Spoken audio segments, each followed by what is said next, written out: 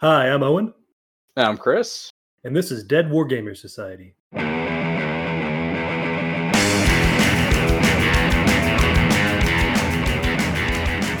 Welcome to this week's episode. Today, it's going to be our first episode that we've had with a guest, which I'm super excited about. We're going to be talking about Guild Ball, and our guest is going to be Lance. A lot of Guild Ball fans and Guild Ball community members might know Lance because he ran the podcast The Pitch, and he was a well-known pundit in the, let's say, Midwest area of the United States. Lance has played just about every faction that exists for Guild Ball. And if you picked up Guild Ball at the big year at Adepticon where Steamforge had that huge booth, you most likely got your first demo of the game or sales pitch of the game from Lance. So I'm really excited to have him here while we talk about Guild Ball. Lance said... Hi, Lance. What's up? Here he is. Hello. How are you guys doing? Good. How you doing, man? I'm well. Thank you for that kind introduction. That's very nice of you. Did I miss anything? Like anything that's important there? Oh, no, nothing that's important. Just, little, ego boost for myself, I suppose. I think a few UK people know me too. I went over to SteamCon one time in Manchester and worked the Muse booth over there. And they met me over that direction. Beyond that, yeah, it's probably just the Pitch podcast and Midwest events, and whenever I would go to bigger events beyond that. But that's about it. I ran demos at Gen Con and at Adepticon, and I think that's mostly it. But yeah. Sweet. Well, it's a pleasure to have you. Thank you Before very much. we jump into the meat of Guild Ball, we're just going to give a chat about what we've been up to for the past week or so. Of course. How's everything been going? Good. I'm still plowing away on those brood models I was painting last week. I finally got most of it done. Just got final touch-ups to go, and I'm eyeballing some other new Dark Age models to throw on the table after that. So slow and steady, but full steam ahead. Lance, what have you been up to in terms of hobby stuff? For hobby, I've well, now that, when Guild Ball kind of died, which we'll talk about obviously in this show, at the beginning of this year, had a bit of a COVID scare, came out of it and decided that I wanted to put more time and effort into doing the hobbying aspect and painting and getting better at that. So I finally had some friends who had been badgering me for a very long time to get into Warhammer 40K. So I finally have gotten into that game. I sold off all my War Machine stuff. Finally, have gotten all of that out of my house as much as possible, minus the stuff I wanted to hold on to for Dungeons and Dragons miniatures. Don't mind you. And bought into 40K. So I'm playing Space Wolves in the new 9th edition of 40K. So I've been building and painting those models using primarily contrast paints, the GW contrast paint style. And it's been turning out incredibly well, and I've been using it kind of as a therapy tool for getting my hand-eye coordination back after coming out of the hospital, so it's been great. Right on. I'm sorry to hear about the COVID scare, man, but glad to hear you turned the corner on that. Yeah, no, I'm very, very happy to be still here and being able to talk to you guys, so it's great. Right on. Chris, what have you been up to, man? It's been a pretty hobby-heavy week. I finished up the Isaac stuff I was working on from last week. Kit bashed a bunch of Necrons, which is fun. I have a lot of fun converting things, and I have a little bit now that I've finished my Isaac for Dark Age. Some Saint Luke is coming in, so I'm trying to just do some ideas as far as painting color schemes and things like that. Like Lance, I've been having a lot of fun with the contrast paints, so you've been trying those too. Oh yeah, yeah. I've really enjoyed the contrast just in general, because before they even came out, I was doing a lot of glaze style painting. So I used to paint prime models white, and I'd go in with inks and glazes. So contrast kind of simplified part of that procedure. Way very much so, yes. They can make you look like you're a way better painter than you actually are, to be real honest with you, once you get good at it. Yeah, that too. Yeah. So, I've actually been kit bashing too. Like I did a first kit bash today, or not today, this last couple weeks that I'd never done before. I'm kind of excited to get into that world a little bit. So I'm interested to hear what kind of kit bashing stuff you're doing. Mostly making, when the Indominus box came out, I ended up getting 2 of them. I had a really great deal. Oh, lucky you. Yeah.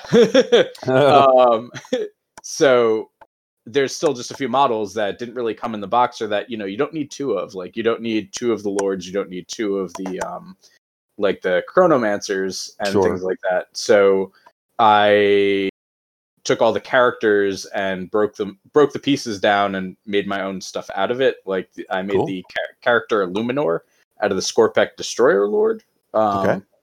Which took a little bit of work, a little bit of finagling, but it's one of the fun things that's a little bit easier with plastics than some of the resins and metals. Oh, for sure. Some of the other systems. Yeah, resin can get real brittle, and it's difficult to kind of get joints to lock together when they're not exactly the same size. But with plastics, you can kind of squeeze things down with the clippers to make it so you can get some good joint places, stuff like that. Yeah. All that fun stuff. All of that fun stuff. Moving along, so getting into Guild Ball, we'll let Owen take over with our short little blurb. Yeah, sure. So we like to always lead these with just kind of a quick, 500-yard view of the game. So Guild Ball was an English tabletop medieval football game created by Matt Hart and Richard Loxham.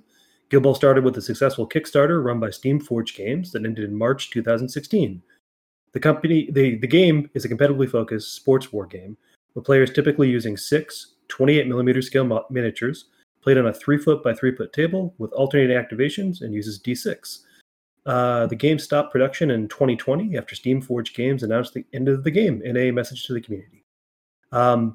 First things first, wow, I can't believe Guild Ball only started in 2016. I feel like this game was in the community for much longer than that, although I feel like the time that can't be right. 2016? No, I must have that wrong. It must have been 2014. The Kickstarter was, I feel like it was earlier than that, or at least it had like a long time brewing before it became like a quote unquote official game in 2016. That's a good question. I don't know. I joined the game after it had officially launched. I wasn't in it as part of the Kickstarter, but I had heard of it prior to that. I would say the first time I ever heard of Guild Ball, I was at I used to be a War Machine player, and so I was at Lock and Load, which is in Seattle, which is where Privateer Press is based. Mm-hmm. And they had there's a number of people, big professional people that would come and play there from all over the world. One of which was kind of the UK champion, Jamie Perkins, and he had showed up to play War Machine, but in the lobby of the hotel next to the convention center, he was running Guild Ball demos using paper dolls. So the little flat paper, make a little T intersection at the bottom of it with tape, and was using it to measure out and to show people how Guild Ball was played. And I watched a number of the demos. I got one myself to learn how to play it, and I was very interested in the idea coming from War Machine, which has hundreds of computer models on the table, to only having to worry about 6. And the rules were very similar to War Machine in a lot of ways that I think made Privateer Press upset. But looking at the Kickstarter, the Kickstarter project ran from February 20th, 2014 to March 22nd, 2014, with delivery date on December 2014. I think it was season 2 that came out in 2016. Yeah, so apologies there. Okay. It was March 2014. So I was going to say, wow, only 4 years? It felt like a lot longer. Okay. So it was a lot longer. Okay. Yeah, so that was 6 years. So that makes more sense. Yeah, and then I think I saw it in 2015, maybe 14 or 15. So it must have been after the Kickstarter delivered, but Jamie Perkins was trying to get a bunch of War Machine people interested in the game at Lock and Load. Because he just seemed to really, really like it. I don't think he was involved with the company at all at the time, but he was just trying to get American players and people at this giant convention interested in the game kind of off-site to learn how to play it and to learn what it was. And I was very hooked on it from that point forward. So that's really funny, because I had a similar experience with John Carter, who's one of the major competitive War Machine players from Florida, who also plays Dark Age. And at Adepticon 2015, he was like, "Oh, I really got into this this new thing on Kickstarter called Guild Ball, and I know Kickstarter game, but really, like, let me give you a demo with the paper." And it was like, "Oh, okay, yeah, this is awesome." And very good. Yeah, ended up picking it up like right when it shipped to retail as a result of that. Yep, absolutely. I believe the first time I played officially after getting into the game from that perspective was a friend of mine's brother was getting married, and he was a big miniature guy, and his brother was kind of playing around with miniatures a little, and we all bought the 3-man starter boxes for 3 different teams to play as part of his like bachelor party in a way. Nice. And so we were just playing around with the 3 models and trying to learn how the game worked using like paper printed rules from the computer, and just playing around with quickly assembling the pewter models, putting them on the table, using like our focus markers from War Machine and our writable, effects tokens from War Machine, and putting them next to the models and just rolling them using essentially everything we had at the time. Though we didn't have a mat, so I'm not sure how we measured the mat out, but something along those lines. We were able to figure out how to make a goalposts and play around on the field and try it from there. So Nice. I bought a few teams of those 3-man starter boxes, and then trying to figure out which team I wanted to get into to play professionally or in at least a competitive standpoint, and went from there. Nice. Yeah. So Lance, you're definitely the resident expert here on Guild Ball. I think both Chris and I play, but definitely not to the extent that you do. Sure. In terms of people that have never heard of Guild Ball, can you give like a brief overview of what the game world was about? Not necessarily in terms of mechanics, but more just in terms of background to the game. The lore, the fluff. Yeah. Sure. Absolutely. So it was in this fantasy world where a bunch of different countries were all kind of combined together, surrounded by a sea. So it was just kind of a massive island of a bunch of different countries. The lore of the world is that all of these lands were these individual countries, but each of these countries were broken down by these individual lords. And they were all very petty, and they would get into wars with each other all of the time. And essentially, after what they called the 100 Years' War, basically a long war that just went nonstop, and the lords would just fight battles literally for whatever reason. Like if a person showed up in a bad dress to their ball, they would fight a war over it, and it would just mean all of the peasants and people would be killed on almost a regular basis, just for the frivolity of these lords. So the common people decided to start joining together, and in order to like influence power over these vast and wealthy land barons, they decided to start forming their power consolidations behind their jobs, so forming essentially unions, what they called guilds, broken into what their professions were. So there was a butcher's guild, a brewer's guild, a mason's guild, the engineers, the people who would build the war machines, the people who would put up the fortifications that would just be broken down. All of these people decided to form these giant organizations as a way to fight back against the uber rich, essentially. And because they were being killed for essentially nothing. And as they started to grow in power, the lords started to fight back against them, and for them seizing that power. And in order to keep kind of the will of the people in mind, and to keep them somewhat entertained, these guilds began to run mob football games. So in all of these little villages and these places where the poor people would be, the only entertainment in that village would be a football game where it'd just be 2 posts in the ground across from each other, and you would kick like a pig bladder full of sand or water around into the posts, and that would be where the entertainment would come from. So they decided to make that a professional thing and then form teams. And so the teams were based on these guilds. So you would have a butcher's guild team.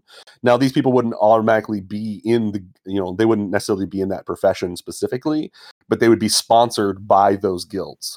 And so what happened is the lords and ladies are still there. They're still, rich and powerful, but the guilds would then become more powerful and would be able to influence the rich by, with their organizations, and would run these teams as a way of exerting influence over each other. So, you could have a butcher's team versus a mortician's team to decide over something. I think the classic result was that they were saying like a butcher's team would fight a brewer's team as to who would cater the big ball that year. And they would do it as a way to try to like solve internal squabbles and issues. But then it also became a way of doing intrigue, where you could assassinate a player, or you could start screwing with each other's operatives. And it becomes much more of a kind of a grim, dark medieval world where you've got these giant organizations that are constantly putting political ploys against each other through these games as a cover to appease the masses while also gaining their own influence and power over each other. Right on. just for people that might be either completely unfamiliar with Guild Ball, or if I can, have lofty ambitions. If this podcast really takes off, and 5 years from now, someone's listening through our back catalog and has never heard of Guild Ball. Welcome. In terms of like football, I think of football and I think, okay, people kicking a ball around, trying to get a goal in the net. Guild Ball is a little bit more violent than that, right? Way much so. When I would describe the game for people at demos, I would say it's medieval combat soccer rugby is the best way I could describe it to American audiences.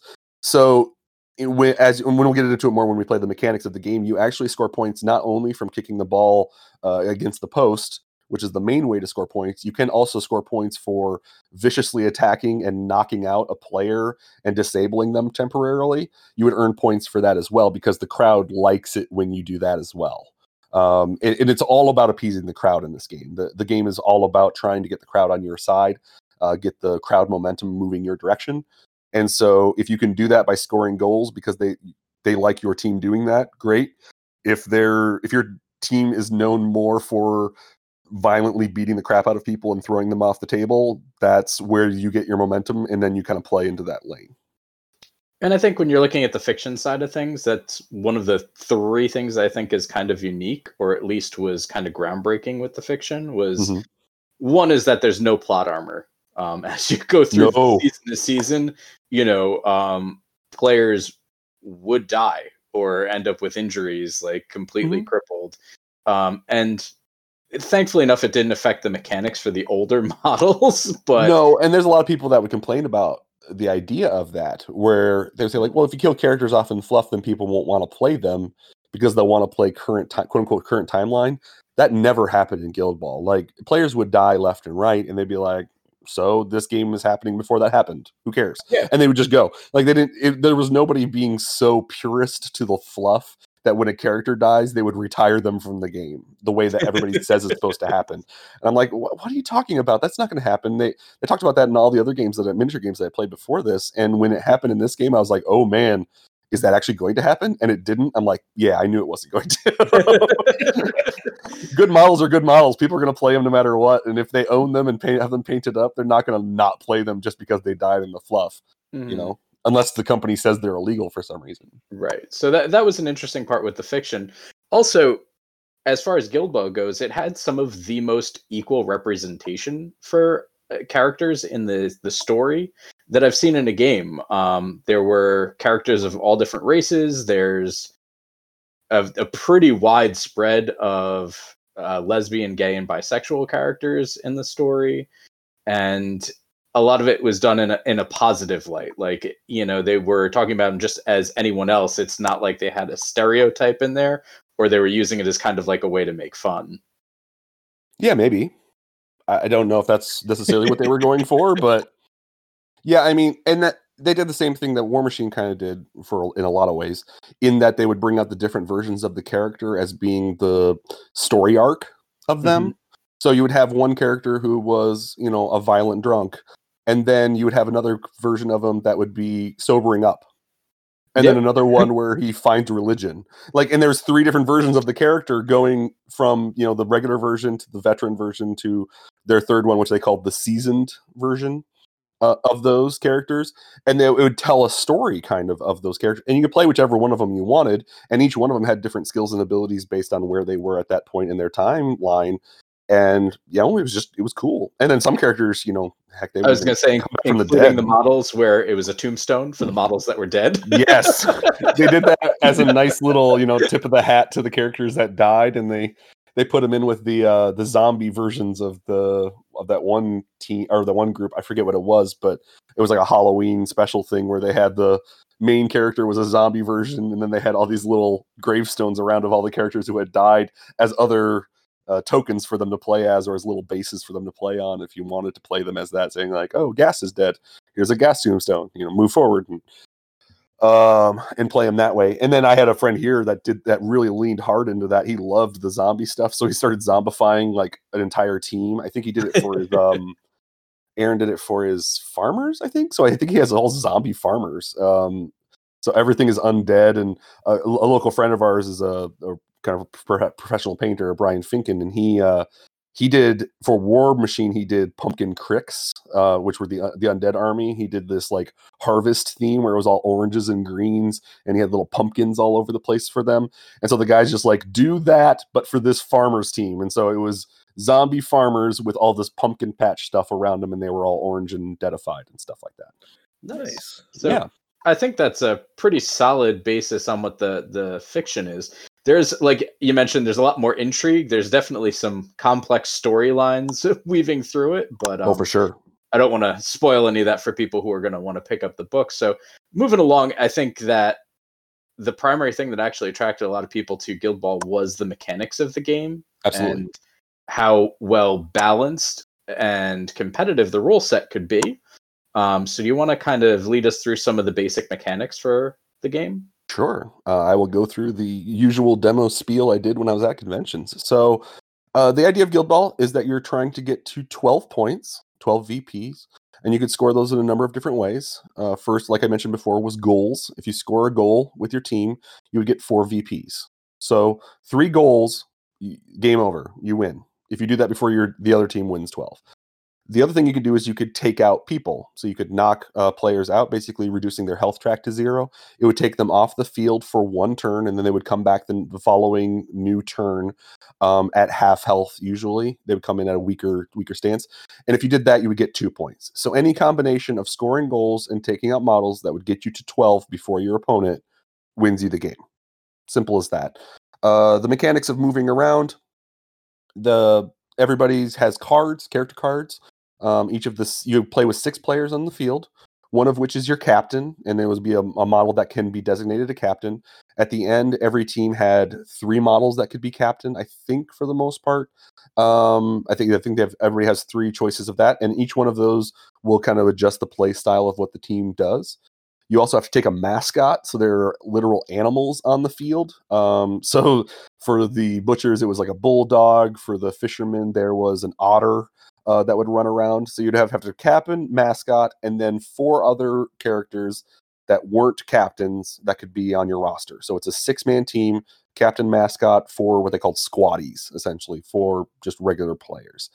And obviously, if they have regular and veteran versions of them, you can't play both. You can only play one version of them because there can't be like time anomalies on the table where there's 2 different versions of the character. Each one of those cards will have a list of things that they can do along with their stat line, telling you how far they can move, how well they attack, how defensive they are, how tough they are, what their hit points are. They'll have little abilities that they can kick off. They're kind of like spells, but they call them playbooks. And they will be little things you can do that will like throw bonus armor on people or will huck a knife at somebody.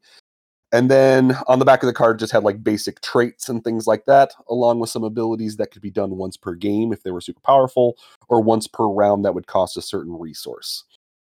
During the game, at the beginning of it, when you assemble your team, as you assemble your team, each one of the characters will bring a certain amount of power to the team that you can allocate, which is called influence. For people who've played War Machine before, this is very similar to the focus mechanic. And you would get a pool of that, and then you would allocate it out to the entire team. So if they bring 2, you don't have to allocate them 2. You can allocate them less or more. There's a second number that is their maximum as to how much they can have. But you just kind of spread the pool out, because to do anything in the game other than to just walk your normal distance costs influence. If you want to punch somebody, you got to spend an influence. If you want to kick the ball, it costs influence. If you want to score a goal, if you want to kick off one of your plays, all of that costs influence. You have to spend that in order to do it. As you do things in the game that people like your team doing, or that just in general happen, whether it be if you knock somebody out, you gain a secondary resource called momentum. And this is what I was talking about before, of the crowd getting behind what you're doing. So if you take somebody out, you get momentum. If you score a goal, you get momentum. If you there's character plays on the thing when you attack somebody, which we'll get into in a little bit. Some of them are colored and some of them aren't. If they're colored and you choose the colored result, you will gain a momentum because the crowd likes that. That's what your team does specifically.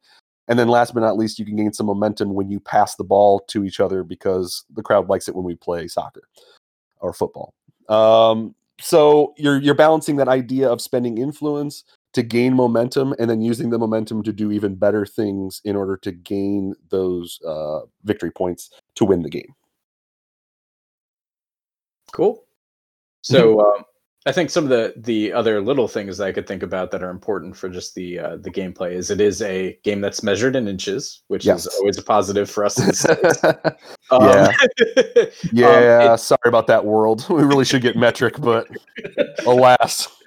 It does utilize pre-measuring, which is definitely a positive in a game that like the measurements are so precise for. Yeah, that's become the norm nowadays, it feels like, more than it ever used to be. The games that don't do it seem weird to me now.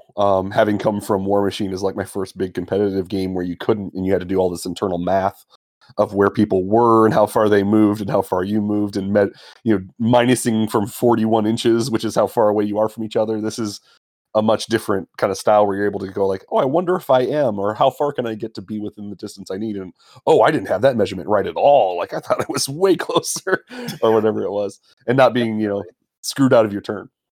And also that when it comes down to competitive gameplay, which is where it seems like a lot of the community was. Yeah. The idea of building like a roster of 10 rather than a roster of 6 was a pretty significant part of that. Well, there was the idea of, in big competitive play, there was an idea of having a sideboard like that, what they called your roster, your bench, essentially, where you could bring, I think you bring up to 2 captains, you could bring up to 2 mascots, and then as many, like up to 6 additional squaddies as you want. Now, if you lock in your captain and lock in your mascot, those are the ones you're going to play all day. You could have more squaddies to choose from if you wanted to, but it would not allow you to play against, certain matchups if you think one captain is better against this other team versus another. So there was a lot of, you need to know what everybody else can do and know what your team does to fight them so that you can knock the linchpin out from whatever their machine is to try to win that direction. So yes, having choice was definitely a big part of the competitive scene, but for just playing with your friends and just learning the game, there's nothing wrong with just bringing the straight 6. And there were some people that did it for tournaments. They would just bring 6 players and that's what they would play all day. And they even had there was a tournament version. I think it was called the Pete Wilkinson, Pete something. It was after a guy who did this all the time, I think on the West Coast or maybe East Coast. I can't remember where he was, but they called it that memorial tournament. And where you would bring 6 players and that's what you'd play all day, no matter who you played against. Because you just to kind of hardcore mode it in that way. So yes, competitively you'd want the 10, but you could certainly play 6 just for casual, or if you really wanted to Iron Man it and see whether you could pull it off. Cool. So from a competitive play interest standpoint, we talked about the nuts and bolts of the game. What do you think attracted people that were more competitively minded to Guild Ball? Oh, the precision. It was. That's a very good question. I would say it's a game that very much rewards good planning, good list building, and if you are well practiced with the team, you can do some really crazy stuff. When I would try to run demos for people that would be able to play fuller or more, full versions of the game, which happened at Gen Con a couple of times. Sometimes I was the person in the convention hall just showing the basics to get people through in 10, 15 minutes to get them on their way. But then sometimes they would buy tickets for a more at the table. We have all the teams laid out on a big table, pick which team you want, which 6. We'll sit down and we'll play as much of a full game as we possibly can.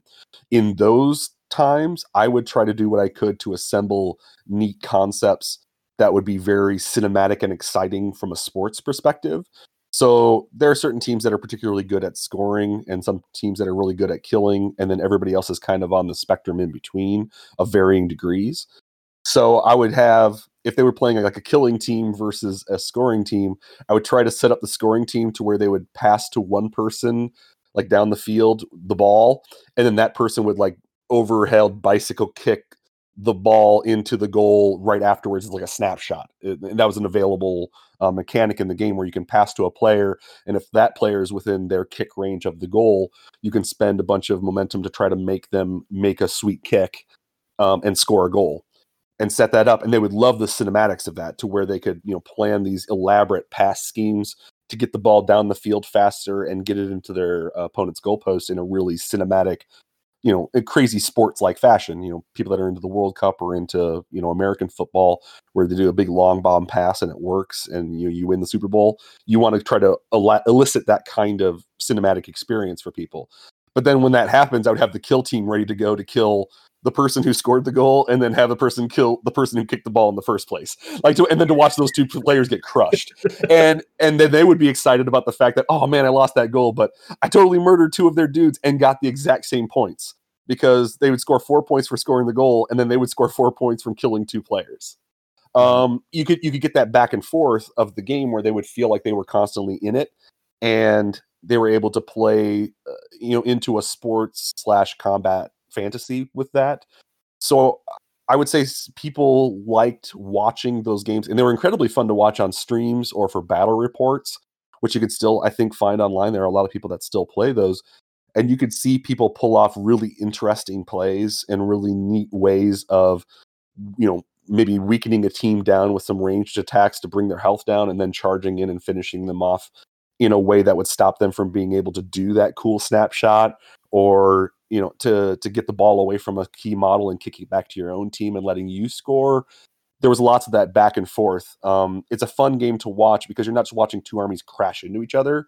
You're watching the ball. Like, where did the ball go? It's like watching any sport on television. You're like, where is the thing that needs to be scored at? And then you can watch the other fighting going on around it, but you could still try to pay attention to where the ball goes. And if it's a super scory game where it's going back and forth, scoring goals fast, it can be a very exciting game. And I really like the alternate activation option for it as well, because you're not watching an entire army come up and just shoot your entire army off the table. You're watching one model come up, do something cool, and then you have a chance to respond. You have a player then that you can try to do something to either affect that player who just moved, or to do something to make your opponent think about what's going to happen next. And you can kind of dictate their play by the way that you're playing. That's what I love about the asynchronous play style, the turn back and forth options. I like that better than all armies versus all armies, though, there's a lot of games that do that for big mass scale armies, which makes sense, but I still like the back and forth. I mean, Star Wars Legion kind of does it with a grab bag a little bit, where, some person can go multiple times, but then there are chances where you can do like, I'm going to move one unit. Like, okay, I'm going to move one unit. Okay, I'm going to move one unit. And you just keep going back and forth. That to me is more exciting, because then you can not just watch yourself get killed. You're constantly invested in what's going on in the game. Right. Sorry, go ahead. Oh man. But yeah, I was going to say, in general, when you're talking about balance, I think balance is really what drove a lot of competitive players to the game. Oh yeah, I'm sorry, I should have got that. Yes, absolutely. Because Chris. And I think they definitely kind of they went this really fine line, and they did it really well. And just thinking back to when I started in the beginning of season 2, every faction did a different thing. But even though they were all playing a slightly different version of the same game, you never really ran into a matchup where you're like, oh man, like I've lost. Like I just can't succeed here. Like butchers would win on murders. And I can think of several games that I won without ever kicking a goal.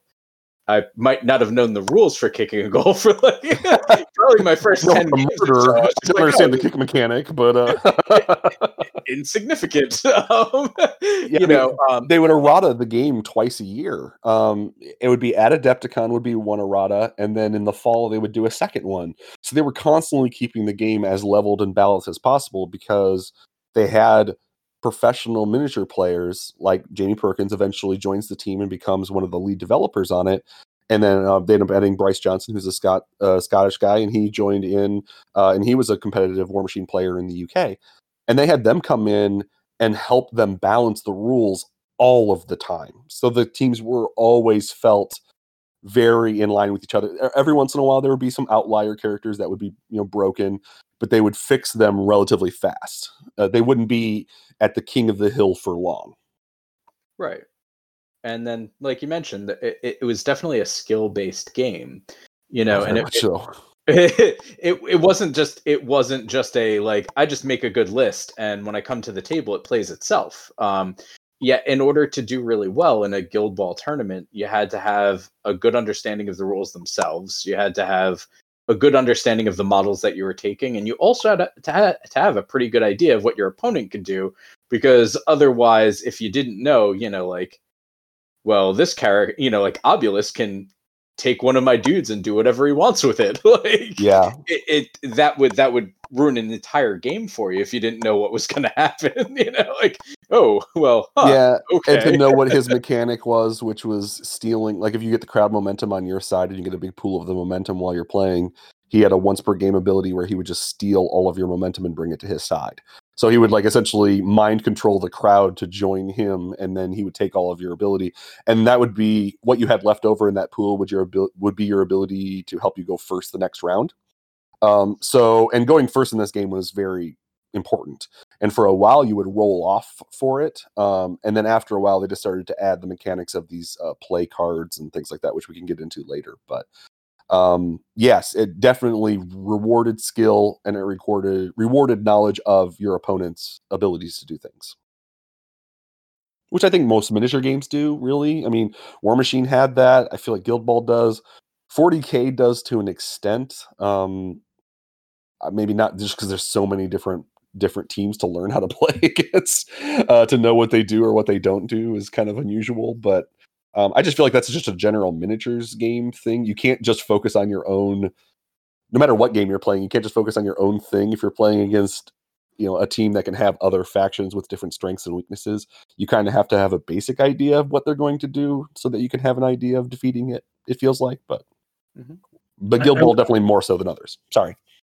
It's good. I would add to that. Yeah, I think you definitely hit on the Magic the Gathering or War Machine style kind of Rube Goldberg contraption. Okay, here's a puzzle. How can I solve it so I can either win the game or get an advantage? I think Guild Ball did that in a really interesting way, and in a way that, as Chris pointed out, the butchers might try to win via takeout points, but they would do that in a way that might be different than a hunters or brewers team would, and had different tools to approach that. So I think it kept the puzzle interesting.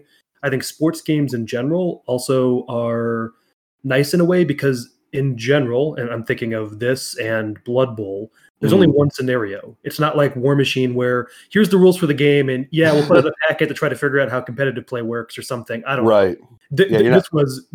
This is how you play the game, and everything could be balanced around that one scenario. So I think you're not like capturing and holding things. You're not like stealing data and bringing it back to your deployment zone. You are just scoring goals and taking people out in whatever way you can do that in whatever order. Exactly. Yeah. So, and I also think the small model count helped a lot. A War Machine army where you have to update your army every 6 months due to errata, that would get frustrating and expensive. If you have 10 models, okay, well, I take this one out of my list and put this one in. That's not a big hobby, money, time, etc. investment. No, it was definitely a big selling point for me at the beginning when I was, carrying this giant battle foam, War Machine bag filled to the brim with models, and then you're telling me like, well, you bring 6 to the table and you can have up to 10. I'm like, that's really easy. I could just easily carry that into my game room, and with a few dice and some widgets and things you need to play the game. That sounds really simple. I'll just do that. It just seems way easier to set up. Like the terrain is, there's terrain rules and everything, but it's not very difficult to set up. And once they had the neoprene mats out, where they had the field all marked off with the lines and where your goalposts go, the setup for the game was instantaneous. Like it was a 2-minute process. And I ran tournaments because I was a local, what they call pundit, which is like a local a representative of the game to run tournaments, and I could get some rewards for doing so and running demos and things. And it would I could set up, I think maybe the maximum I had at one point was a 20-man tournament, something like that. I could set up 10 tables in a half hour, like no problem. Setting up 10 tables of War Machine or of a Warhammer 40K tournament, that would be a process. Like there would be a lot involved with that because you got to make sure line of sights are where they are, and everything has to have a certain amount of gaps so you can get big base models through it and stuff like that. This game does not require that kind of specificity. You just toss some stuff on the table. There's a few rules of how far away they can be from each other and where certain types of terrain can be. But other than that, you just throw it on the neoprene mat and move on. And it made it super simple to set up. Right on. So I think that's probably a pretty good overview of just the basic mechanics of Guild Ball and Sure. why they were interested in competitive players. This obviously is something that stopped getting support from Steamforge fairly recently, and I would say there was something of a minor controversy around the exact mechanics of how that happened. Do you want to take people through that, Lance? Sure. Yeah, it was relatively recently. It was, I can't remember the exact date. Do you guys have the date listed for it? I don't remember. Here's what I remember of it. I live in Iowa. I'm in Des Moines, Iowa, and it happened because they're a UK based company. I woke up to it on a Monday morning, and it was the Monday morning of the derecho storms, the ones that were those 125 mile per hour winds came through and blew down a ton of corn and destroyed a bunch of farms, and people were without power for a while. It happened that same Monday morning. So like that Monday morning, I was looking at the Steamforge site and talking to a bunch of my UK friends and US friends about how the game was dying. And then all the power went out of my house and it was out for 4 days. So, and I kind of watched this weird tornado wind thing come by over my house, and we went down into the basement because all the alarms were going off like a tornado was happening. But it was these massive hurricane wind storms that essentially blew everything over and were destroying stuff all over the state. So it was just a Monday morning, maybe, let's see, this is October. So it would have had to have been July, maybe June, July. According to the internet, it was August 10th. August 10th. Okay, so yeah, later. So August 10th, because that's right, because it was from Gen Con. All right, so here's the story that I had learned. So we had heard something was going to go down with Guild Ball soon, and that there was some exciting, they said, quote unquote, exciting news was coming for Guild Ball. And then they had I went to Gen Con Online, so I did a bunch of seminars and a few games with Gen Con Online, and they had a keynote speech. And in the middle of that keynote speech, which was done over Zoom, Rich Loxam, who's one of the two CEOs of the company for Steamforged, came online and started his keynote and began the keynote with, everyone, just as an FYI, for Guild Ball players, we have a separate announcement coming for you guys down the line. Stay tuned. We're going to talk about Guild Ball at a different keynote. But for right now, we're going to talk about all the exciting things we got coming from Steamforge going forward from this. And they launched into this keynote. And so we watched it, and we're just kind of like, okay, well, I don't know what that means, but we'll just watch whatever keynote when it comes up. Like, they're going to do a separate announcement, physical announcement with people at the table about what's going to happen. And we were just okay, fine. So we listened to the rest of it. They started launching all of their D&D. They have some D&D module stuff coming out with miniatures, these epic encounters that they've got, along with, the 17th, big video game license that they got to do whatever game they're going to do next. I forget what it was. I think it was Monster Hunter, maybe. They're doing a Monster Hunter board game Kickstarter, which is honestly for a long time been their jam. They've been all about gaining big name licenses, creating board games and miniatures for them from those licenses, and then selling them in these multi-million-dollar Kickstarters. It started with Dark Souls, and then eventually launched into Resident Evil, Devil May Cry, Horizon Zero Dawn, etc. They were also very much excited and hyped about their God tier game, which was their next miniature skirmish type game that's been out for a while now. They were announcing some new models and things from that, and they were very hyped and excited about it. So we wait the few weeks, and then we get the blog post, the quote-unquote controversial posting that few weeks later on that Monday morning, letting us know that they were, at this point, no longer going to support Guild Ball. They were discontinuing everything because of COVID and a number of other things that they were not, from manufacturing standpoint, they were not going to be able to continue to support the game. We had heard some rumblings, and we knew some things were going on in terms of people getting let go, including Bryce Johnson, who was the only person still working on Guild Ball that we knew of, because Jamie Perkins had been moved over and was doing the Horizon Zero Dawn game. And when Bryce was let go from the company, he wasn't even moved to a different thing. He was just let go of the company. We were like, oh no, oh no. And this happened a few days before. I think on that Friday, Bryce announced on Facebook, I'm no longer with Steamforged. And we're like, oh no. And so when the Monday came in saying we're done with Guild Ball, we're like, here it is. They're killing it. And they did, and they just said, we're done with this COVID mechanical or production problems, etc. And then they did this interesting thing from a PR perspective, where they said, also, when we originally started Guild Ball, we wanted this game to be casual. We wanted you to hang out with friends, beer and pretzels style, which is, a classic gaming term of trying to make like things be super casual. We wanted this game to just be fun, had around with friends. And this community has turned it into a uber competitive, over the top, toxic environment. They didn't say, I'm summarizing, but they didn't say it in so many words, but this is kind of what their insinuation was. And it's making it unfun for other players to play. And the learning curve was too steep. And the rules we made were perfect. And we balanced the game perfectly. But it's just not, it's not something we can keep doing at this level right now. Here's the other teams we were going to make for you, but we're not going to now. And they listed off all of the teams that were going to be coming, that were in development, that they canceled. And then they said, well, down the line, we might come back to Guild Ball. We'll see. But in the meantime, you guys have fun. We'll talk to you later. And that was the essential of the blog post. So and, also, there will be a big sale coming. Oh, yes. And we're liquidating all of our stock of it at bargain bin prices, undercutting all of the local game stores that we have been selling our stuff to and that have a massive amount of inventory left over. We are cutting it to like below cost, and we're putting it on our website, and which has never really been super stable. When they've done Black Friday sales, they've had a lot of crashes and things like that, which then of course caused the site to crash. People were able to get stuff, some people weren't, and there was a lot of upsetness going around. So I'll be catty and say, come on, Lance, be fair. Be fair. Stock. There was no way anyone had Guild Ball stock. That was one of the that's fair. That's fair. I was trying to be a little positive of it. There, I had some players. I had some of my local game store did have some stock left, but not a lot. Yeah, I'm sort of being tongue in cheek when I say. Of course. That's fair.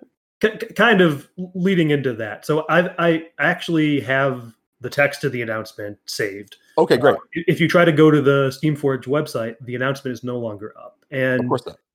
I will say, as someone who plays Guild Ball, but I was not a avid competitive player. I have several teams. I enjoy the game, but it's not something I play at my LGS every week. Okay. I was on Facebook on the GUBS, the Guild Ball supporter Facebook, and saw some, I'll be charitable and say, very spicy reactions to the announcement. Oh boy. Yeah. So I read the announcement, and granted, I didn't have the context of the Gen Con announcement, and I didn't certainly, as someone who played the game but wasn't into it the extent that you are, a lot of the pain notes in the community, particularly around the availability of stock, trying to grow a scene, were not concerns I personally had. So I went into this just, okay, they're stopping supporting Guild Ball. Let's see what they have to say. I want to read an excerpt of this. Sure. We set out to make the cleanest, most balanced miniature game you could play at the time. And we achieved this. Hands down, flat out, nailed it, exclamation point. Guild Ball was a competitive player's dream. It rewarded player skill and experience. The competitive scene grew and grew. But this ended up hurting the lifespan of the game.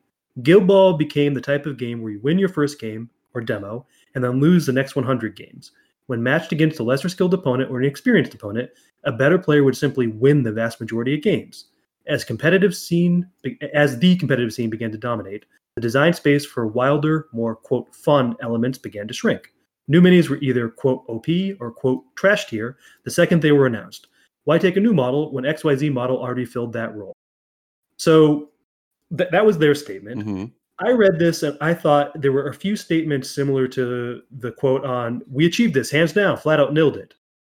To me, it read as they were trying to say some nice things about their staff as a way, hey, we're sorry we cut this, but we do really appreciate all your hard work. To me, it was not phrased in the best way, or particularly in a community-facing way that I personally would feel comfortable releasing something like that. But to be charitable, that's how I read it when I first saw it.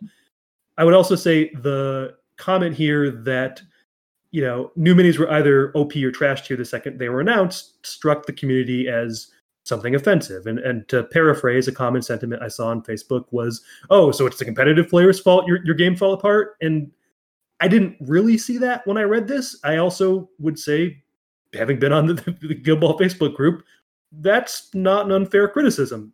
New menus were announced, and there certainly were places where nuance was given, but it was not uncommon to see something either announced as being overpowered or not worth taking. Do you think that's an unfair characterization of the community response? I think that happens in every miniature game, though. I don't know if anything comes out that is 100% perfectly balanced. There's always going to be ones that come out and they're just like, we think this is okay, but in the current world, we don't know how it's going to work because of how long play testing and everything takes, and then to have the model get generated and then to kick it out, where it would have been balanced back when the meta was where it was when they did the original model, but then now that it's out and they can kind of see how the tournament scene, played out, that is always a good way for a company to learn how balanced their game is how it's being played at competitive levels. And so they wait for that model to come out, and if they see that people aren't taking it or are taking it way too much, they can back things off or they can buff the model accordingly, which is why the releases were usually fairly close to the errata, so that they could errata it almost instantaneously if there was a fast response to it being a problem. Yeah, I think that's fair. I would also say that, to be charitable to the Guild Ball community, I think it's fair to say this announcement was going to upset the Guild Ball community, particularly in light of what you mentioned prior to this announcement. Yeah. I also think it was, and on rereading it, to be fair, I think it's fair to say that if the only criticism in this entire release is faced at the community, when Steamforge in the past had admitted they had manufacturing, production, and distribution issues. Oh boy, did they. Some of which, some of which were, I think, frankly, you can place more on them, and others I don't think it's fair to place on them. Like the ship with the navigators crashing in the ocean. Like acts of God. I don't blame them for that at all. But there was like 2 years of them not showing up in any meaningful way to a major US convention, and stock problems beyond navigators. They were having difficulty getting just the metal models of the other teams. The only thing you could get for the longest time were their new PVC models in the boxes, the farmers, blacksmiths, and then all of the ones that came in the big long boxes that they end up using for God tier now. Those models you could find anywhere.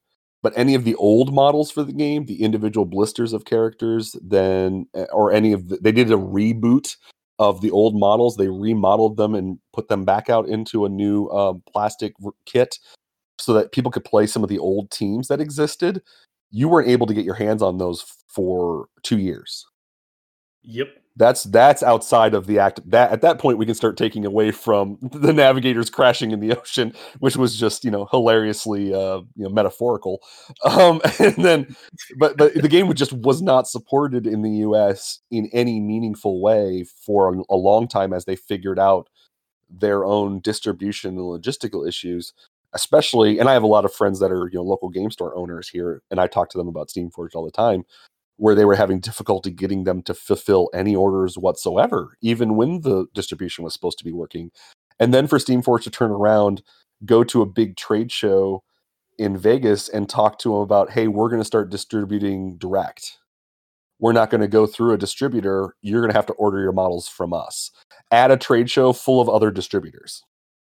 It's kind of like, okay, because Privateer Press was trying to do that too, and that was upsetting a lot of game owners too, where there was things you couldn't get from Privateer Press unless you went directly through them as well. And that was just frustrating game owners to know, or game store owners to no end, because it's so much easier for them to put in one big order to that one place and getting everything that they need to fulfill their stores, versus I've got to do this one for comics, I got to do this one for board games, and then I got to do a Privateer Press order and a Steamforged order and this order. Like, it just makes it way more difficult for them. And they get them at different times and at different situations, so they can't tell when they're going to put stuff on the shelf. Are they going to get it earlier than the street date? When can they sell it? When can't they sell it? There were a lot of stores that were putting out stock on the floor before it was officially released. it was just a nightmare for everybody. And so that's more what people were concerned about, not just the Navigator Act of God situation. Of course. I mean, if I were writing this, I would have made some sort of, cheeky reference to that. Yeah, of course. Yeah. As kind of a hand wave way to say, we know distribution hasn't been perfect. Yeah, that's one way to say it. To at least acknowledge the problem for the community. That would have been nice. I can certainly understand why, if I was really passionate about a game, this might have rubbed me the wrong way. I would say there were certainly some takes that were on the extreme end of spicy. Let's put it like that on Facebook. I probably wouldn't go with those either, but I do understand how this would be upsetting. But on the note of, okay, so this happened. If you're a Guild Ball player and you want to continue playing Guild Ball, are there good places people can go to try to meet other Guild Ball players? Are there any community initiatives you're aware of trying to keep support or development support for the game going? I was gonna say, before we hop into that, okay, sorry, last part, because I think it's important when we note about how Steamforge ended the support for the game, is to kind of keep in mind what the alternative was, because Owen and I have been part of gaming communities when the games died, and a lot of times you don't get a definitive end when a game goes. All of a sudden you start to see some of those same kind of problems, like, I'm having a hard time getting this, or I'm having a hard time getting that, but I'll just get it. I'll get it the next time it's in stock, or I'll pick it up here. Oh, well, this tournament was a little bit smaller, or this company is not coming out to a show as much. All right, we'll see what happens, and then all of a sudden, your game store is just we can't get this game anymore.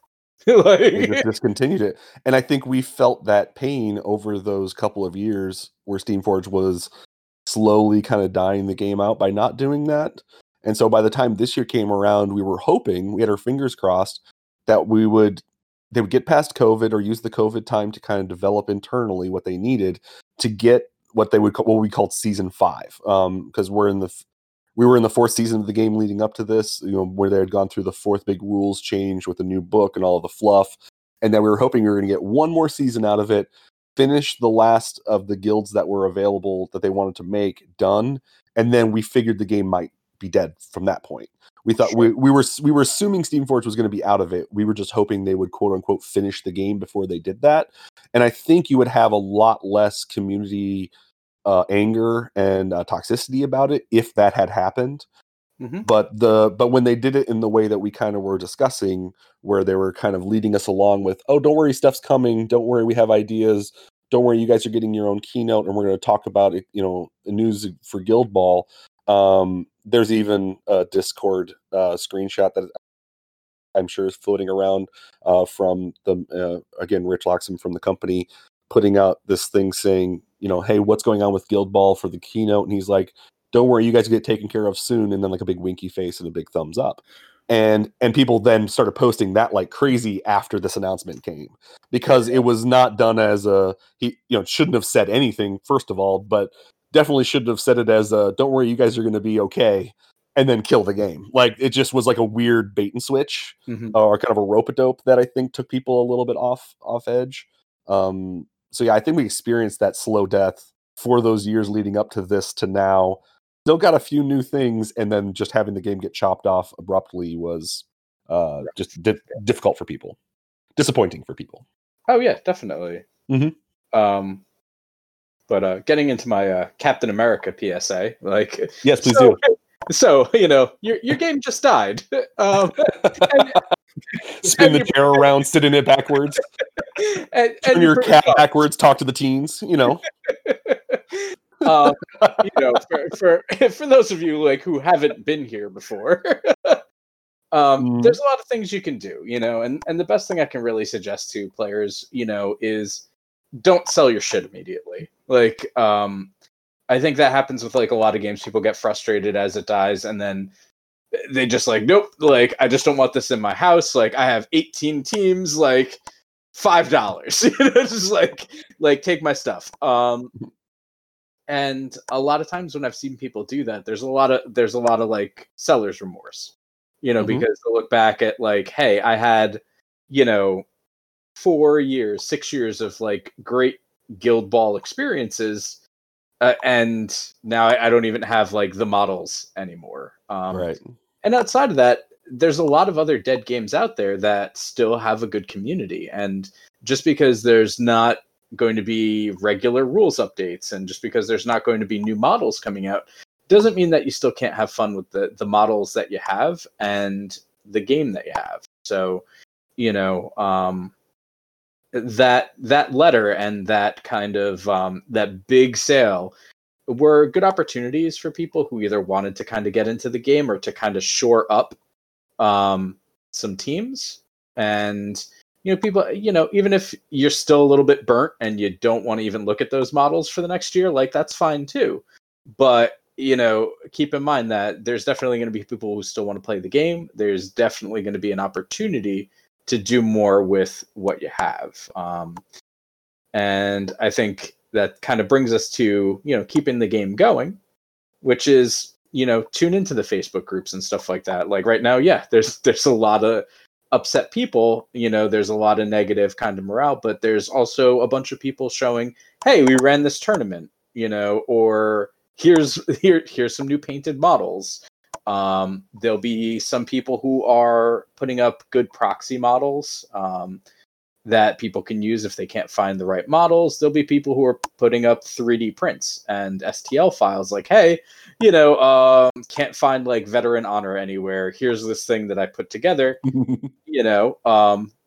feel free to use it. And being part of those social media communities definitely helps to keep all that stuff going. It also helps to find new games. Yep. Discord has the Guild Ball Zone, which has a number of different Guild Ball topics and reserves. And I think there's a number of people in there that are involved in a relatively big project in an attempt to keep writing the rules, because they told us what those new teams were. And they want to pick up that project and start developing those teams. When you buy into the game, there are teams that they call the major leagues, but then there's also minor league teams that you can play along with them that are small subsections of the main team. So, for example, the Butchers are the major leagues. The minor league version of them are called the Cooks. And they had a number of those going along, and there were 4 of them, I think, that were left unmade.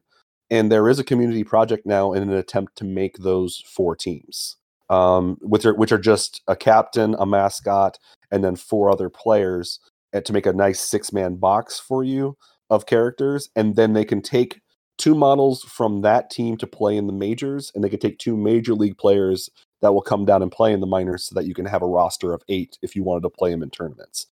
So there is a community project out there, I think, to continue making those teams and to go forward.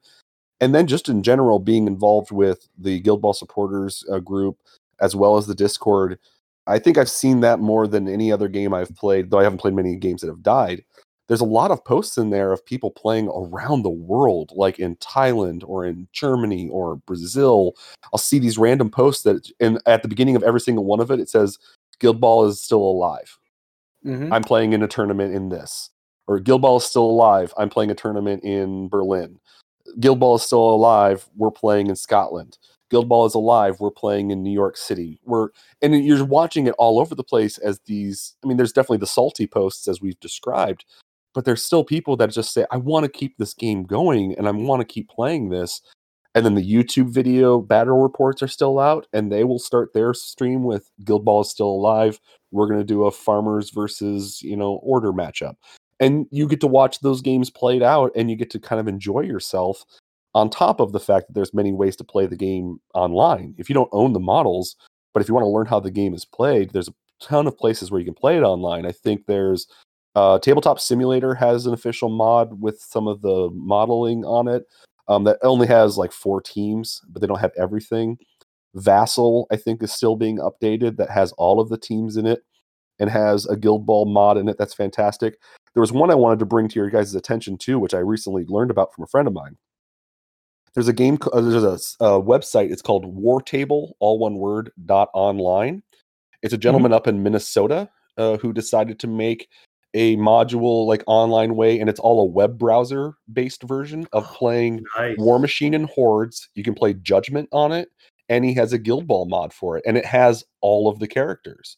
And so there's many ways you can play this game online, even if you don't have the miniatures, that could keep the game living beyond not being able to buy stock and stuff. You could still play this game and have fun with friends, and especially in this time of the pandemic, if more current, maybe not for people listening back to this when maybe we're back to normal. Playing online is a big way of being able to maintain your friendships and socializing and keeping yourself entertained in these times, and especially as we're coming into the winter. I would love to get some Guild Ball games on this War Table. It's actually a really fun module that keeps track of everything incredibly well, very well detailed. But otherwise, Vassal and Tabletop Simulator are other ways that you can keep the game alive and learn how to play it. All the rule books are downloaded into it. All the new cards and everything are in it. Tokens, everything you need. Awesome. Is War Table a subscription service? Does it cost anything, or is it just free to free to anybody? Awesome. You can sign up and Patreon it if you want to. I don't know if it gives you any bonuses or anything like that, but it's a guy's just doing it because of the love of these games that he has, and he had a lot of time. He's a programmer, and he had a lot of time on his hands, and he decided to post it up. I have not played in it yet, but I've goofed around with it, and I've really enjoyed. It's just war games in your browser, and those are the 3 games that he's built so far: is War Machine, Judgment, and Guild Ball, which are some of the 3 big miniature games out there right now. That's excellent. We'll definitely include a link of that in the show notes. Okay. So if people are interested, they can track that down. Mm-hmm. Thanks, Lance. Yeah, no problem. And I guess I'll give one just general comment here. I don't think Chris and I take many hardline stances on this podcast, but here's one I think we can both agree to. Please, please, please, even if you're upset about your game dying, do not record a video of yourself burning your army and post it to YouTube. It becomes like kind of a goof thing. Like it's something that can be brought up later when the game gets resurrected, and you're like, "Do you feel good now, idiot?" You could have put those models in a bag and left it in the back of your game closet, and you could have pulled those out when they, 2 years later when they relaunched Season 5, and you can play your models again. But now we get to show this picture of you burning your army, and now you're crying because you could have been able to play the game again. Unless you're so mad at the company that you just, even if they come out with a new version of it, you just don't want to bother playing with them anymore. I'm not to that level, really, but I would, if they restarted Guild Ball, I would be more than excited for them to do that. But in the meantime, the models are still good. The game is still good and pretty balanced. I'm going to play with friends. Like I have friends that I've gotten into this game, and other people that if I can go to conventions and somebody can tell me ahead of time, hey, I want to get a couple of games of Guild Ball in with you, I will pack all my models and I will bring everything, and I will play a number of games of Guild Ball with anybody who wants to play at a convention. And if Steamforged is there, it's all the better. Like, show them that the game isn't dead, that there is a community of people that are still willing to play it and aren't so upset with them that they are literally burning their models online. So I think that brings us into like our next kind of section here, which is reasons that you might love the game.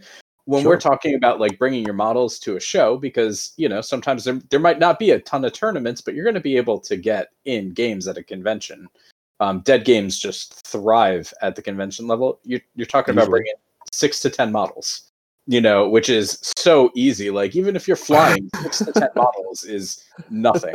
I'm bringing every team in the game, though, usually. So, and I have everything for everyone. So I'm usually bringing the entire game experience to the convention, so that even if you don't have anything, you can play anything you want, and we'll play the game. Like, I'm bringing the entire game to you, and you just choose whatever you want to. For those of us who don't have hoarding issues, yeah, besides that. The small model count is definitely a selling point to a lot of people. The fact that, it's a low amount of hobby time that you have to put into making a team. Absolutely. That you only have to paint a few models makes it really easy. That it's easy to transport.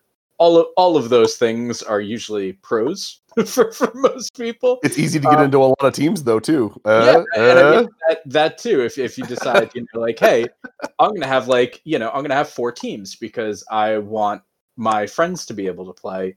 It does make it really easy to be able to, like, all right, I'm going to have like one bag. It's going to have 4 teams with full rosters. Mm-hmm. And there you go. Yeah.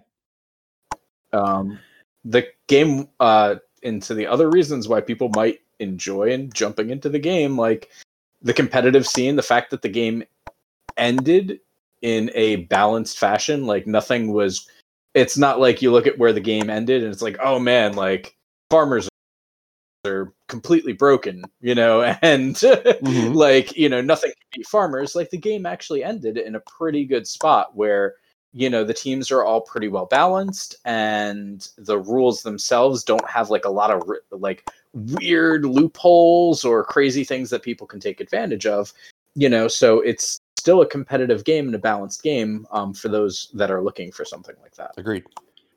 I would just add to that too. A lot of the deck games you're going to see people play, particularly at conventions, the community around them tends to be a little bit more casually focused. I think for all the reasons we talked about earlier, though, if you are interested in a game that's more competitively focused, even though it's not currently supported, Guild Ball just by design is going to be, I think, somewhere you're going to find yourself being very happy. Yes.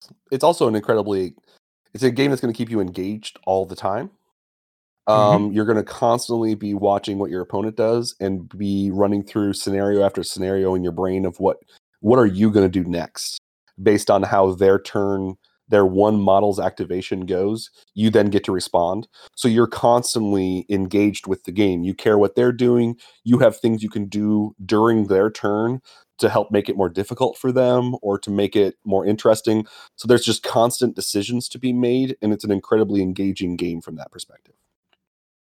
So Lance, definitely, we hit on like a lot of the reasons that Guild Ball is sweet and people are going to want to play it. Can you think of any reasons that a game might not be for someone? Like this might just not be the game if blank.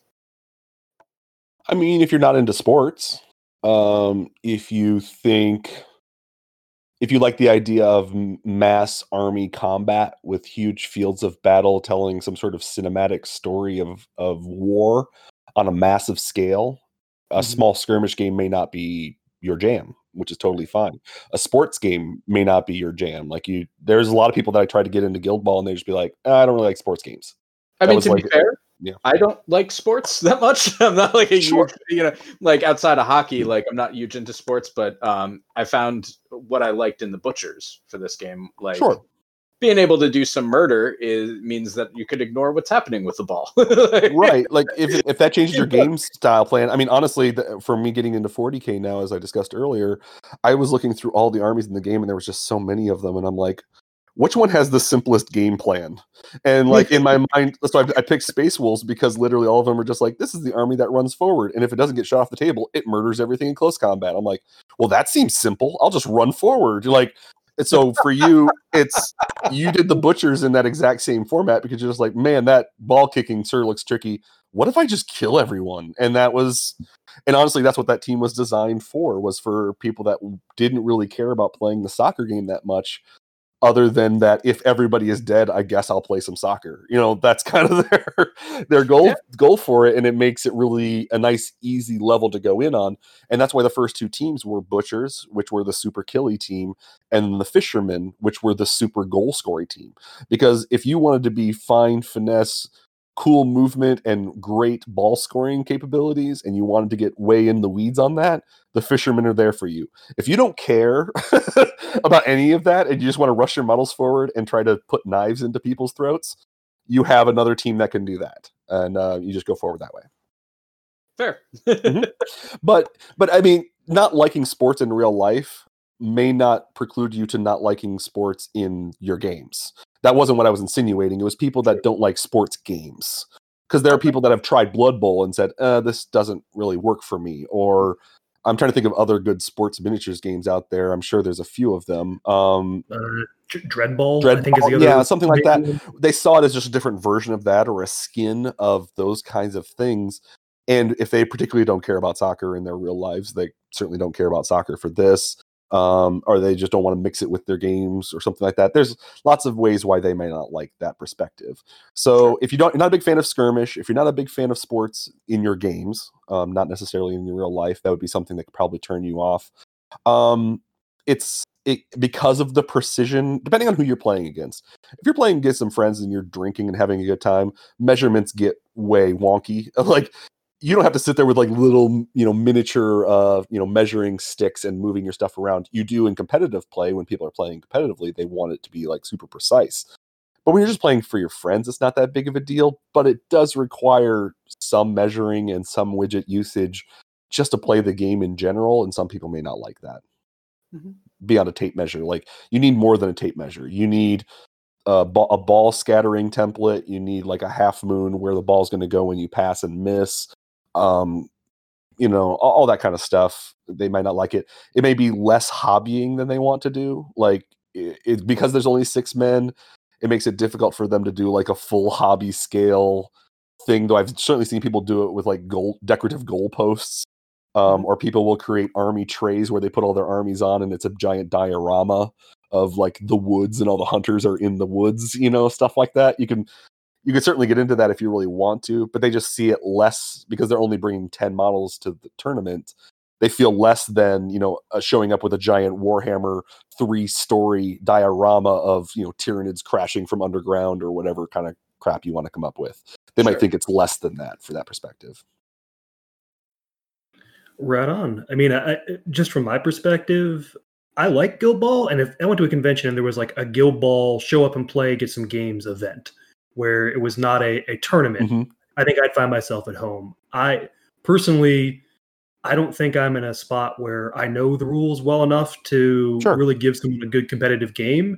And, we've all been there where you have someone that's totally new to the game in a tournament, and it's like, where's this number on my... And sometimes that can be a negative play experience for someone that's really looking to scratch that itch. So I would say, definitely know your event before you go into it. And real talk, if you're looking to play a game at 3 a.m. after 12 beers, unless your opponent's also in the same spot, this might not be the game. But it's going to require a little bit more precision than what you can really pull off on. But if both of you are in the tank, it's pretty fun. I'm not going to say I like playing Guild Ball when I'm slightly tipsy. I was going to say more. Mine and Lance's games have been at that point. I think so. Late at night, 12 beers. I've ever played Chris not half in the bag already. That's pretty impressive. But that's true. Hey, I'm feeling like we missed the playbook mechanic. Did I not talk about that at all? You did mention the playbook and spending in order to use playbook, but you didn't mention how the dice pool could contribute to it. Okay, whoops.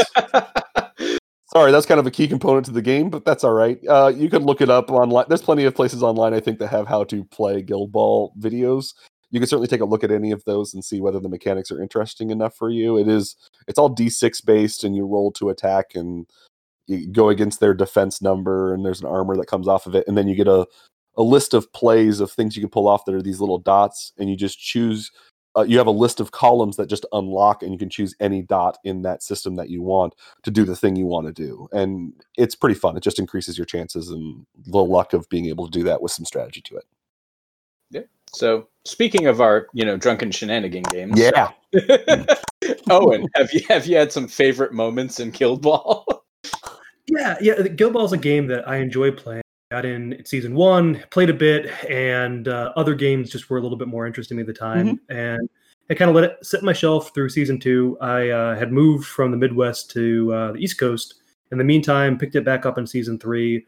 Played with my roommate a bit, went to a store, and just really the moment when the Hunters Captain Scatha clicked for me. Who just was just a mechanical joy to play, having a second ball on the field. And it sounds trivial when you read she can put a ball. You don't really get points for score. Like, why would, and playing on the board though, where, oh man, I can move here and here. And super mobile. It was just a really fun puzzle to play with. Yeah. And like finally like cracking that mystery was just like it really reinforced what I loved about Guild Ball. Right on. How about you guys? So I'm actually going to look at it as one of my better Guild Ball overall memories. Was Adepticon 2016. Was the year that Steamforge had that huge, gigantic booth. It was my first year working the Muson Minis booth at Adepticon. And it was also the year that we didn't have enough chairs. So, like, the majority of the day I was in the vendor hall, which for those of you who have been to Adepticon know it's straight concrete. Yeah, it's just cement. Yeah. So after about 8 hours of doing that, I would just wander over to the Guild Ball area, which was carpeted, and I would lay on the floor because my back and knees hurt so much. And everybody was really cool with it. Yeah, why not? Yeah, people were just like, "Hey, like Chris, what's Pretty going standard. on?" Like, having full conversations with people about Guild Ball while on my back On the floor. yeah, like you do. Uh-huh. And after that, the Steamforge crew took me as well as all the pundits out to Portillo's. We got to have some Chicago-style hot dogs while talking about Guild Ball, and then we came back, and it was kind of just a group of the pundits, the Steamforge staff, and the Muse people who were there, and we got to play some games and just kind of like hang out and decompress from a long day, and it was just such a pleasant experience.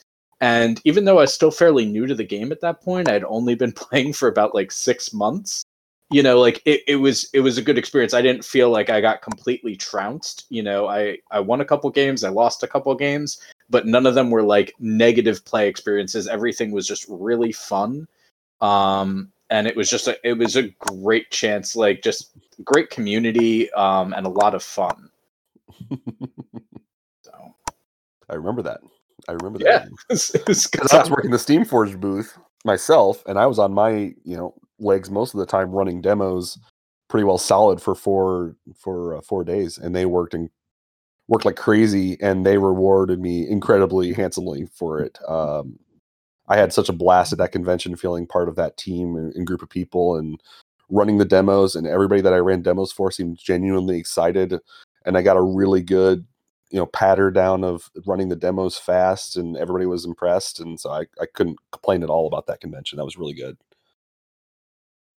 Nice. Yeah, I also totally forgot. That led to me getting to commission paint for one of the Steamforge staff, which was you did super awesome. Yeah, I did almost a winter thing, didn't you? Yeah, it was the ice themed Viking fisherman. Fish. Yep. I couldn't remember what it was. It was like there was glaciers all over the bases and things like that. I thought it was really rad looking. Yeah, that was possibly one of the best jobs I've ever done. But like looking at it, it was just like, man, I was so over the moon with that. Like I had started commission painting recently, and I was like, oh my god, like I'm painting for the company that makes the game. This is so cool. So it was just more Guild Ball fun that year. Very cool. If I were to choose mine, I actually have a couple. One was there was a tournament here. The big tournament in the Midwest here for the last couple of years has been Second Wind, which is in Chicago. The Chicago guys are kind of the big meta around, at least in our area, of super competitive guys that are incredibly cool. Vince and Pat and I can't remember his name. And another couple guys over there, they would run conventions in brewery. So I was able to play in like the brew room where the big tanks were. I was playing Guild Ball in, and I ended up going 3-3 for an entire weekend, but got best in faction for blacksmiths when I was playing them at the time. There was only a few blacksmith players, so luckily I had a lot of good chances of winning it. Nice. But I won best in blacksmiths, which was a very proud moment for me, and being able to promote the event and get there. They even bought us beers for me and Dan for hyping it on the pitch for a significant period of time. And it was a really big convention. There was game tables going all over the place, downstairs, in the brew room, in the main room. It was great. And then the other one would have been when I got to go to SteamCon in Manchester in the UK, and I was able to meet a ton of the UK guys. And then I ended up getting a game against Rich Keeling. He was Beard Minis. He did a bunch of battle reports on YouTube that I think he still has on YouTube. I don't know if he's removed them or not. But I got to play him late night in Manchester while drunk, and we were surrounded by a ton of British people. And I will admit this right now, I lost every game of Guild Ball I played when I was in the UK. Like, I didn't bring any of my models with me, but I was borrowing other people's. But I got to play at the Forge, which is Steamforge's like headquarters. They have a game room in their headquarters. We played there, got trashed, or got beat up real bad. Then played a couple of games at the convention and got beat all of the time that I played. It was they were at a way higher level than I was playing the game at. But I was playing against Rich, and he was just crushing me. But we had at least I mean, it had to have been 15 people around us just watching the game. And we were joking and goofing around. I was doing British accents and they were just dying. And we had so much fun. I lost that game badly to Rich, but I will never regret the fact that I got to play him, and with that such a huge crowd of an audience of people just laughing with us and all having a great time and just shouting insults back and forth at each other. It felt like being in a real like soccer match or in a European football match, because it was guys like throwing insults at each other. Some people were cheering me on, some people were cheering Rich on, and it was going back and forth, and it was just an absolute blast. So that'll be one of my favorite memories of Guild Ball, will be playing in the UK. Awesome. So, Owen, any favorite model that you have for the Guild Ball range? Yeah, and I know you're going to laugh at me for being basic, but I think my favorite model, honestly, is Veteran Gunner. Not the most outlandish pose, not the most detailed model in the world, but I bought the first box set that came out after the Union and Chains event, where former Union members were assigned to different guilds. Oh yeah, and, Veteran Gunner came in that box. I don't play butchers, but I had picked up the box and saw the model, and it was just perfect for the things I like in miniatures. It was a very, very simple model. I think it's a 1 or 2 piece model. There's no particularly fiddly pieces of it, unlike the original Gutter, who could be a bit delicate. That was one of their first edition models that were incredibly fragile. Yes. Yeah. So I was kind of dreading having another Gutter on the paint table. I was like, oh, this is actually this is quite nice. Detail where it needs to be, no detail where there didn't need to be. Has a lot of character, both in terms of facial expression without being, screaming at the top of her lungs, or the old CW, arms above her head while yelling pose. Just very expressive, a real treat to paint. I painted that model before I painted the model I bought the box for, which was Veteran Minx. So is that the one that has like the suns on the chains, the like chakram kind of things on the ends of it with the little sunburst coming out of them?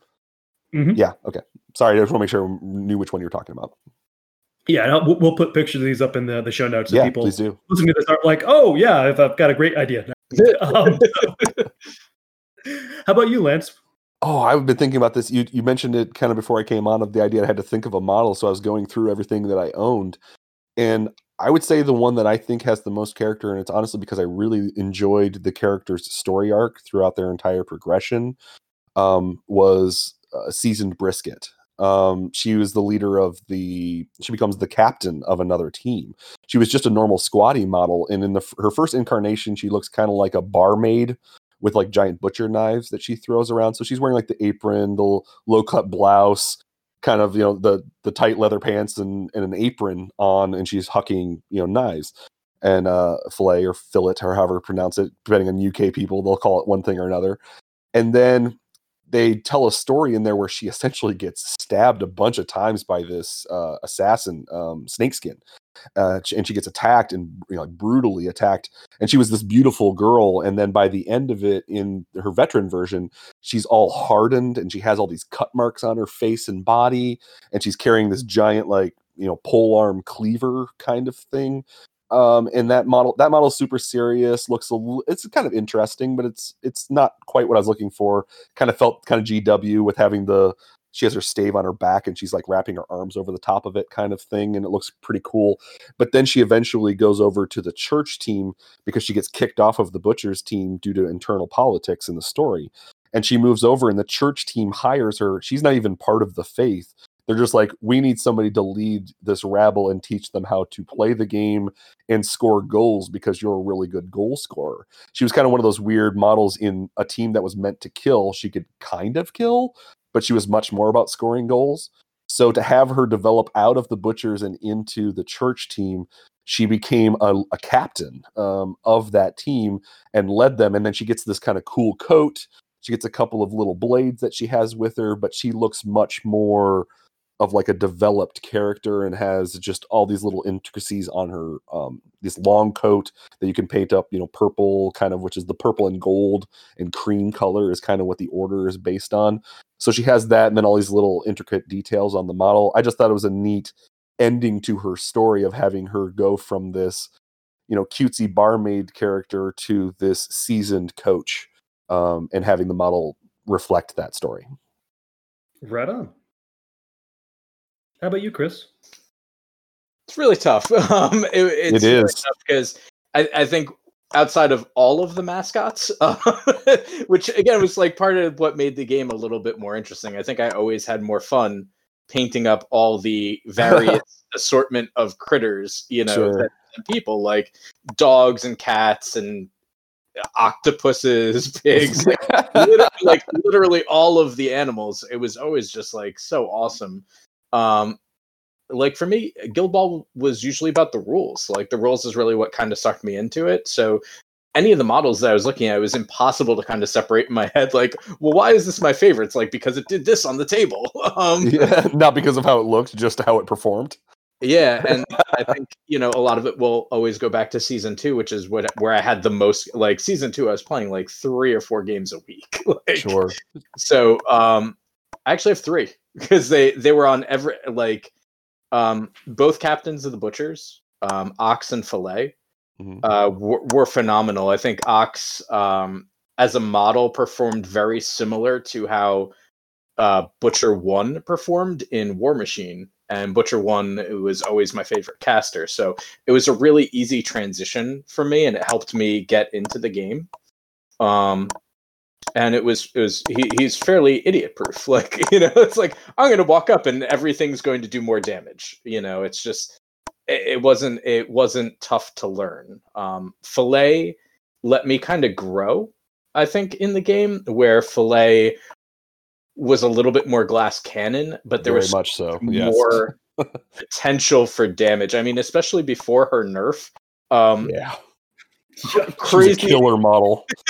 crazy things would happen. And I think the other big thing is she encouraged me to take a completely different butcher's list than I was taking with Ox, because you wanted the extra bleed on the table. Things like Meat Hook, who at the time would never be in an Ox list, I would find and put on the table. Things like Boiler to increase the movement threat would also come out. So it was good because it challenged me as a player to learn new things, and it, as a modeler, for me to paint more models. And then lastly is Tenderizer. Tenderizer was possibly the MVP of every single game I played in season 2.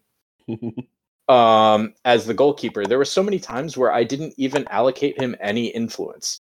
He would literally just sit 6 inches from the goal, and the way it used to work with Tenderizer is if he was within 6 inches of the goal, and I believe another model ended within 6 inches of him, he could just charge them for free. Countercharge. Countercharge. Yeah, and he had a super easy to access knockdown. So someone would come up to try and score. You would smash them. When they get knocked down, the ball would just fly somewhere where, like, in completely like a random direction. And then everything was good, because then the rest of the butchers could kind of crowd in, murder whatever model had the audacity to try and score on me. And my mascot would usually just take the ball and run backwards so no one else could get it. So yeah, it was a lot of fun. He used to have this super goofy model that I hated at first. But eventually, I grew to love it. Like, he's swinging this gigantic meat tenderizer like into the floor, and his entire body weight is like balanced on it.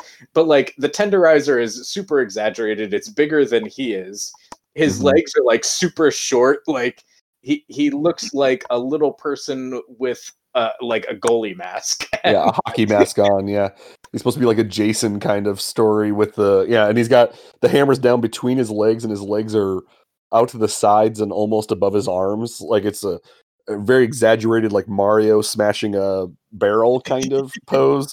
And imagine the contact point is the hammer, so you're putting him on the base where the hammer is jammed into it, and then he's just flying up in the air holding on to it. And then a lot of people would add, like, broken cork and things around it to make it look like he's smashing the earth and the ground around it, and then they would paint that all up. And there's some very dynamic tenderizer models out there. Yeah, which would also lead to problems because it's an all-metal model, which would heavy. Some people would have half the model weight off the base itself. But Put the weights down, Yeah, it's fine. So absolutely. the new one is a little bit nicer. The new one like is a standing model, and his body actually like makes sense in the context of the game and the universe. Mhm. And yeah, I think all the models are nice models. Like Owen had mentioned, there's like a good amount of detail where you would want to see detail. And for the most part, there's not too many models that have like extra random stuff all over the place. Other than a few, there's a few different ones that would have a little bit too much detail on them and too many blades or little, ribbons or something coming off of them, and just really small contact points. So if you're not good at pinning, it's very difficult to get some of those models to stay together.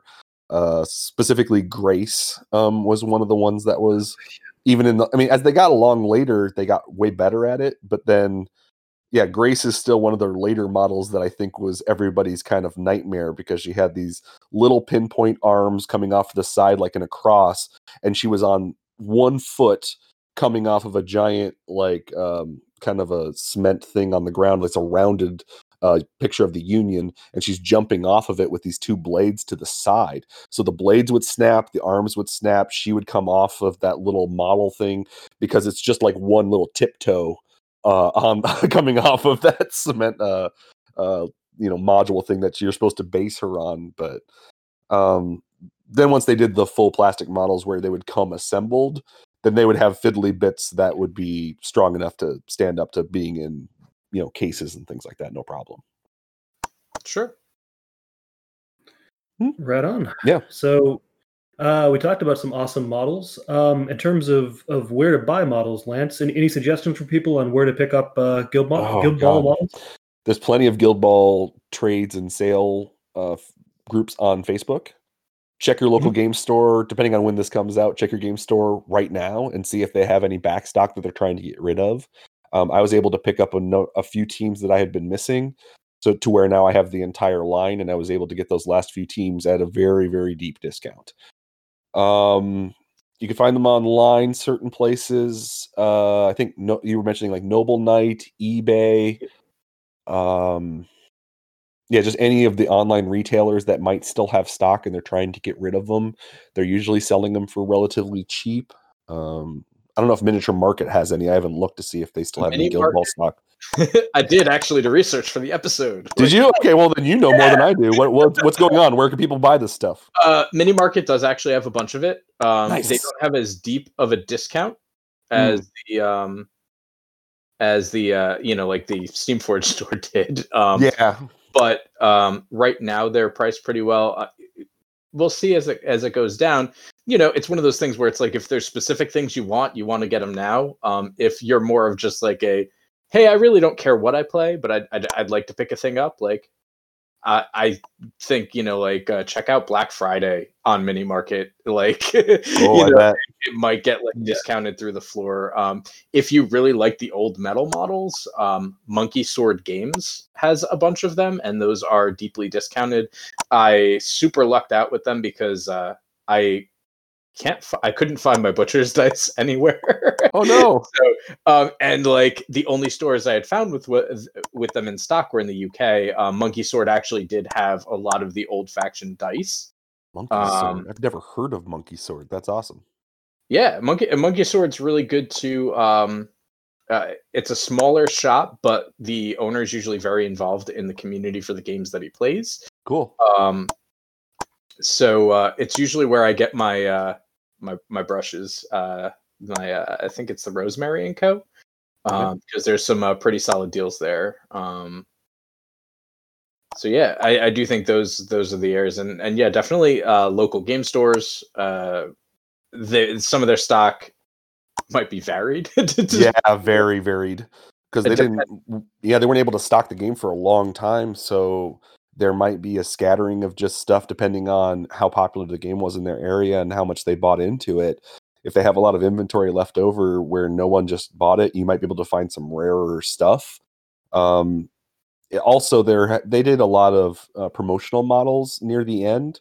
There's a lot of limited edition versions of them that were meant to come in like tournament packs and things like that. I know those are having their own kind of individualized market for people trying to complete whole collections of stuff, where you can get alternate sculpts of models and things like that too. But most of those you're going to have to find on eBay or on those Facebook groups. They're not going to be for sale in local game stores as much. And speaking of local game stores, it's also important when you talk about growing the community. For those of you who haven't really experienced the Dead Game before, that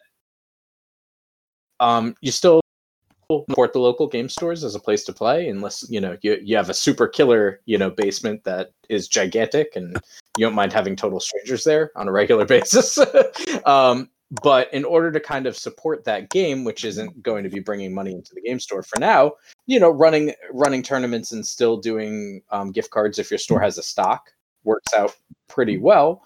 But moving forward, being able to encourage your player group to support the store in other ways is pretty big. You can run a tournament, you can still do gift cards, even if there's no Guild Ball stock left, because you still need dice, you still need paints, all of those other fun things. And and like with most nerds, there's not just one thing at a game store like, oh, they don't have Guild Ball anymore, I can't find anything else to buy here. That's I don't think that's ever really going to be the case for a person ever. So cool. Well, I think with that, we should thank Lance for taking the time to talk to us. No problem. Lance, is there anything else you wanted to say before we sign off? I personally, if you've heard of me before and I've been on the old pitch episodes are still available, I believe, but there's obviously no new information, so not a lot's been going on into that, and I don't think we're going to record any new ones or anything along those lines, but you can certainly go to listen to those. I also have a Dungeons and Dragons actual play podcast that I do called D4 on the Floor. We have new episodes coming out every 2 weeks on Fridays. We're up to episode, I don't know, it's got to be like 48 or 49. We record more, so I don't even remember what number we're on officially. But we're just telling an overarching Dungeons & Dragons story, and I'm involved in that, and I'm the editor for it. So if you want to listen to me there, I'm there as well. Awesome. Well, thank you so much, man. Sure. We'll definitely put links to those in the show notes. On that note, please check us out on Facebook or Chris's OnlyFans, as we always mention. Any other social media pages. Anything else to add, Chris? Yeah. I'm not going to do this every episode, but Muson Minis for Guild Ball. I do have a little bit of a vested interest there, but of course. They do still have a lot of the Guild Ball accessories that you're going to want, token sets, measurement sticks, all the widgets that you need, even grass basing inserts, for your Guild Ball stuff. The official Steamforged sponsored ones are only going to be available for a limited time. But I do think there'll be some other products eventually down the line that will be able to replace those if you're catching this podcast, a year from now or something. And that's just if you go on the musonstore.com. Awesome. Well, with that, I think we're going to sign out. Thank you so much to everyone for listening to us. Next up, I think Chris and I are going to try to do a hobby show, the details of which we're still hashing out, but we look forward to having everyone back and listening to that. So with that, thanks for stopping by, and we'll talk to you the next time. See ya.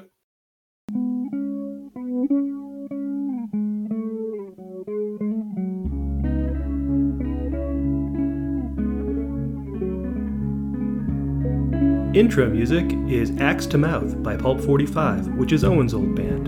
Outro music is Control My Fate by Ataraxia, which is Chris's old band. All songs used with permission. If you like what you hear, please like or subscribe. Thanks.